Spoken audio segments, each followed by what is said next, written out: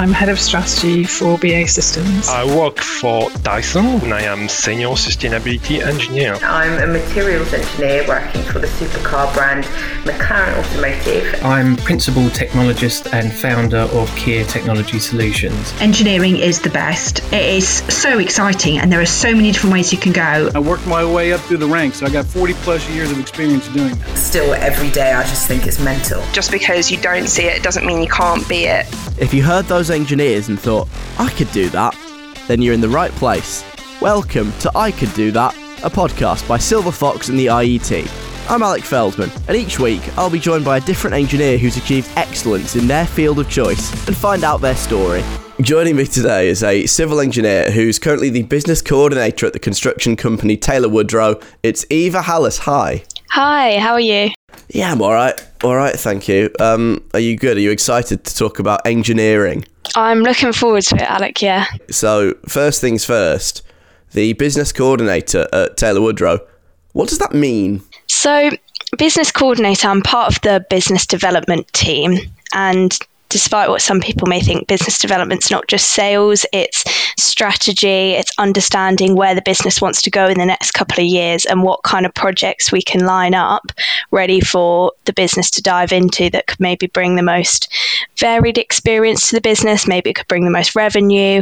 We're just kind of looking at what our business needs at the time and then where we can go to find that. So it's your job to make sure all of the builders have work to do? Basically, yeah. Okay, so is that a commercial job or an engineering job or sort of both? So it definitely helps to have an engineering background because the kind of projects that I'm looking for us to get involved in have to be aligned with the construction and engineering expertise we have in the business. So I need to know what we've built before, how we've built it, what kind of was involved in terms of maybe materials and skills, and then see, okay, then can we apply what we've used before to this new project that I might be finding? So quite a good example is because at the moment, energy projects are on the rise and the whole country and the whole world is trying to switch to net zero. So there's lots of wind farms, solar farms, hydrogen pipelines, these kind of projects coming up. And typically Taylor Woodrow, along with the rest of the construction companies in the UK, wouldn't have built these because they're all quite new. So I have to kind of understand what engineering and construction skills do we have that means we can now build these hydrogen pipelines that no one's ever built before. So commercial role with engineering knowledge, to answer your question. And you're a sort of civil engineer by training? Yeah, so I went to uni for 4 years to do civil engineering, got my master's. I then did a design management role, which was design engineering role. Then I was a site engineer, so out on site with a hard hat. And then I was a geotechnical design engineer, so designing forces within the ground, so everything from foundations to earthworks. And now I'm BD, so very varied, but civil engineering by background. Yeah, how long have you been doing all that then? So I graduated in 2020 and since then I've done a new role every year. Wow. I'm surprised at that. You made it sound like you've been doing it for blooming ages. Yeah, I know. I have definitely got like a very varied experience for someone so early in their career, I think. But that is one of my like key tips, I think, for someone getting into civil engineering is to try to rotate around the industry as much as possible because it's so broad. And, you know, I'm doing a BD role now, which is definitely more commercial. Yet 2 years ago, I was in my oranges, hard hat, hard boots, out there with the steel and the concrete. So to do both of those roles within such a short period of time using the same skills is one of the great things about civil engineering. And I think because it's so broad, people coming into it should definitely try and see which niche area kind of suits them before kind of settling. That's what I've done anyway. So obviously I'd recommend that. So would you say your niche is business development? I think so. It's early days, but so far I feel like this might be the place I'm going to settle. Yeah, I think for me, it perfectly combines kind of the technical and kind of practical engineering knowledge I gained in the first 3 years, but then also with that sustainability net zero aspect that I'm getting from like all these new projects coming about at the moment and the strategy behind that. And I think sustainability was one of the main reasons I got into civil engineering. So I think this is where I'm going to settle.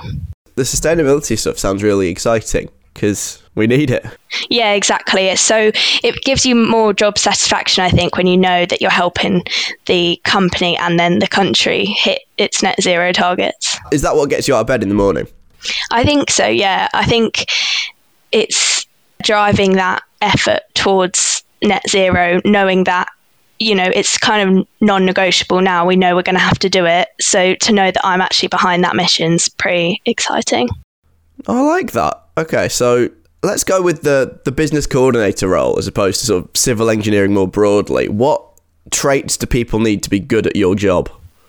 Yeah, I think I'm going to go with the industry because it is a trait that you need for the other jobs I've done as well. I think problem solving, and I think practical problem solving, because I think in a lot of the jobs that I've done, you know, you come across something you need to solve or a task you need to do in the day, and something has suddenly changed and you actually need to go at it with your own practical engineering knowledge rather than going with the original plan.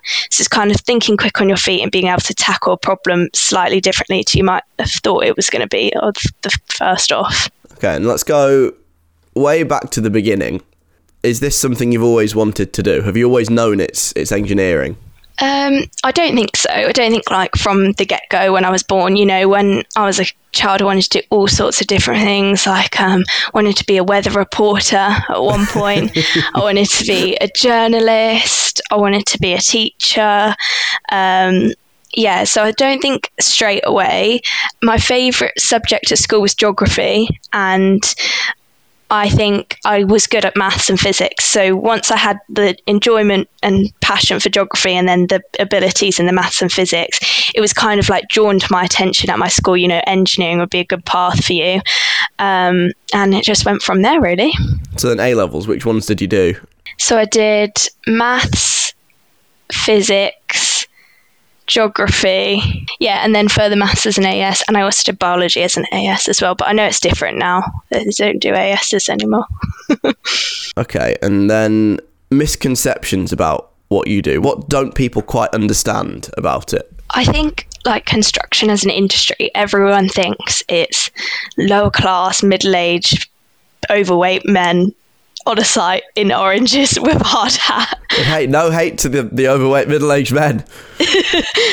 Yeah, and I'm like, there are some of those on the site, but then I think with construction in general, there's so many different people of genders, races, ages, heights, and I don't think people picture them when they picture construction. So I would think that that's the common misconception. And jobs within construction, like I'm a good example, having done those 4 roles all within the construction industry. People don't think that there's anything else other than getting your hard hat on and going out in the mud, which is common misconception because there's a lot that you can do that isn't that. You can be office-based in the warm. Exactly, I know. Who would have thought it? So that's another reason why I do think I love my role now and I'd love to settle, because my office has carpets, there's coffee, and it's the bar is low, but sometimes when you're on a site-based role, you don't get that. So I think some people, you know, they're really driven to see the outcomes in person on site, and that's great, and I think we need those people out there. But having done it myself, I'm so happy to know that I can be just as good of an engineer in an office environment, and that's great for me. So what were your experiences like when you were on site in your high-vis and hard hat? Yeah, I think it's such a fast-paced environment. I don't think I was expecting that when I started there. I think when you're in a junior role, you are the person that's more of the frontline worker, dealing with the guys on the ground, ordering all of the materials, and then kind of conveying the messages from the senior engineers who aren't necessarily on site. So you are definitely the runaround and the frontline worker, and that fast-paced environment can be very, very stressful, and I wasn't expecting that when I first was out there. But saying that, when I go for my professional chartership review, which is the professional sort of interview that you have to go through to become a chartered engineer, So I will be going for that at some point, and I will base 90% of my application off that 1 year on site. So yes, it was fast paced. Yes, it was stressful, but the amount I learned was incredible.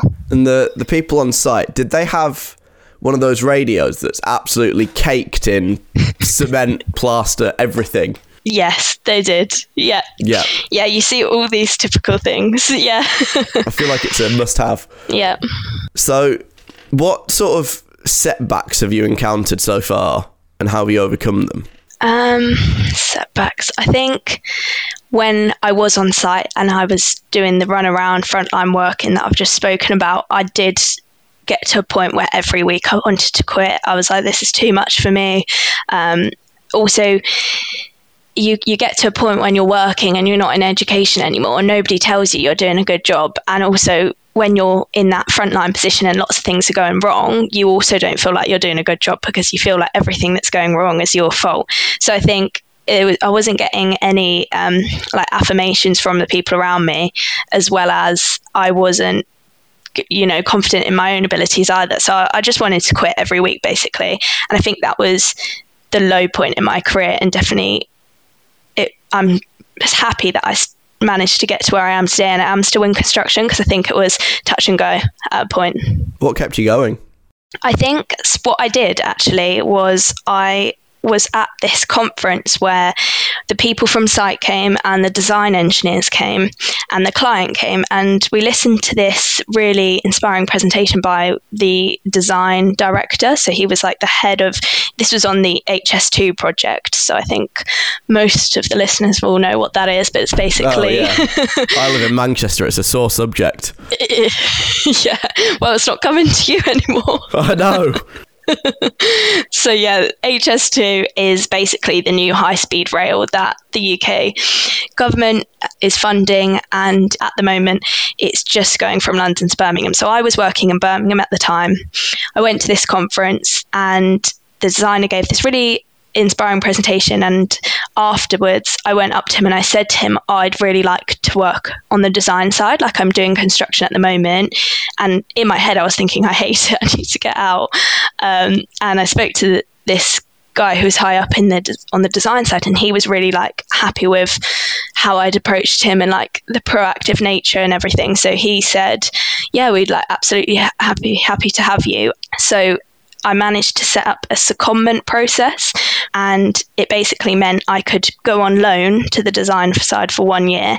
And because I set this up maybe 6 months into my time on site, that's what kept me going for the next 6 months, because I was like, do you know what, it's got an end date, I just need to work hard, get through this time on site, and like I can see a light at the end of the tunnel where I'm going to be able to maybe do what I've always wanted to do, which at the time I was like, oh, design, I really want to do design. So that's what kept me going. Turns out design wasn't for me either, but I think that's what it is in your early career. I really think like you have to just give it a go, and you're not going to know you don't like it till you try it. So are there any parts of the HS2 network that you can say, oh, that was me? Yeah, there is. Yeah, so the one good thing that came out of me working on site was Bromford Tunnel, East Portal. So Bromford Tunnel is the tunnel that goes from outside of Birmingham into the city centre, and it kind of pops out just before the Curzon Street station, which will be the big station of HS2 in Birmingham. That tunnel, not the actual tunnel itself, the portal, which is kind of the section of the tunnel before you go underground, I built that, and I'm very proud of it. So that's good. Well, you can remember that if HS2 ever materialises, and anybody ever gets to ride on it, as you're going through the portal to this tunnel to Birmingham, was it Curzon Station? Yeah. That was Eva. That was me, guys. Yeah, and you'll hopefully be going about 100 miles an hour, so you've got to look quick when you pass it. Blink and you miss it. Yeah. It's interesting you mention HS2, actually, because I'm a non-engineer, and I look at the UK and I look at the sort of engineering projects it looks like it needs versus what it actually gets, and then you go to London, you get on the Elizabeth line, you think, this is brilliant, but why is there not more of this? Why is it so hard in the UK for stuff to get built from the sort of the outset to the completion? I think with major infrastructure projects like HS2, there is just so much red tape. Like the consenting, obviously it's got to be good for the environment. We've got to get the buy-in from all of the communities. If there's any houses in the area, they either need to be bought, the people need to be rehomed. So the kind of social, economic and environmental aspects of major projects, even before they go from concept to build, have to be completely sorted out. So it takes a while for these projects to get off the ground. And I think with infrastructure, what you need changes year on year, like as a country, as a community. So one year you'll need something, it'll start getting talked about, it'll start going in the motions. A couple of years later you don't need anymore, but it's too far down the line with the conversations that they don't want to turn back. So I think the ever-changing needs of society is one of the biggest challenges that infrastructure faces. Yeah, just make your mind up. Yeah. So, in terms of the industry, what sort of challenges is it facing at the moment, apart from the aforementioned red tape in getting stuff done? Yeah, I think digitalization's the biggest one with the construction industry. So we're kind of notoriously an archaic industry, and that slightly common misconception, but parts of it are not wrong. On my site we'd still have everyone in the morning that had the briefing would have to sign their name on a piece of paper, and that's them signing in saying they're ready for the day. That's paper that's then being wasted. It's not digitalized for health and safety reasons as well, just to record what briefings people have had and what kind of trainings people have had digitally is a lot better than doing it by paper. And then now with things like AI and VR, I think if our industry doesn't pick up on those and start using them, we will be left behind, and these delays that you see in construction will just go up and up. What sort of uses do you see for AI in construction? I've got a few thoughts on what I want for AI and VR. I think every single site should have multiple cameras all around the site. These could be used for security reasons as well, so they can be CCTV, but good enough quality that you can zoom in. And then we can have a VR headset that engineers can put on, and they can do all of their inspections, checks. If we've ordered some materials, then we can put the VR headset on and be like, oh, yeah, they've arrived. That's good. So I don't need to chase that. I think it would be so time saving for engineers, especially in the current climate with people increasingly working remotely.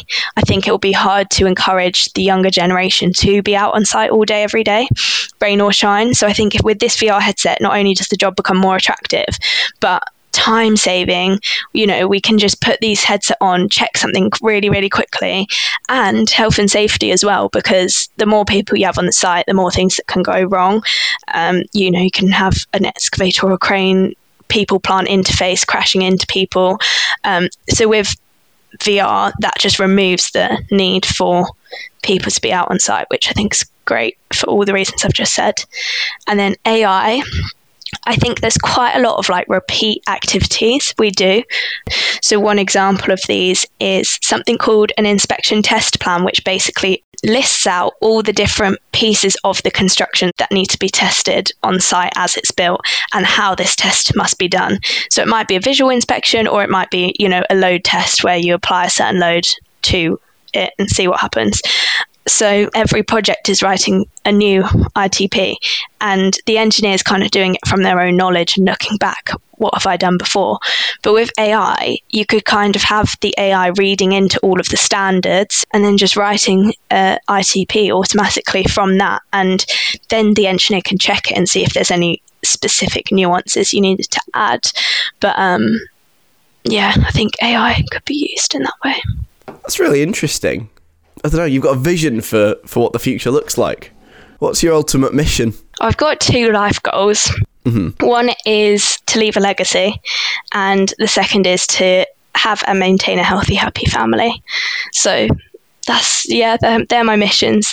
One of them's obviously more work related than the other, but they can kind of both be intertwined, because obviously having children is part of leaving my legacy, but also hopefully changing the construction industry for the better is going to be part of my legacy as well.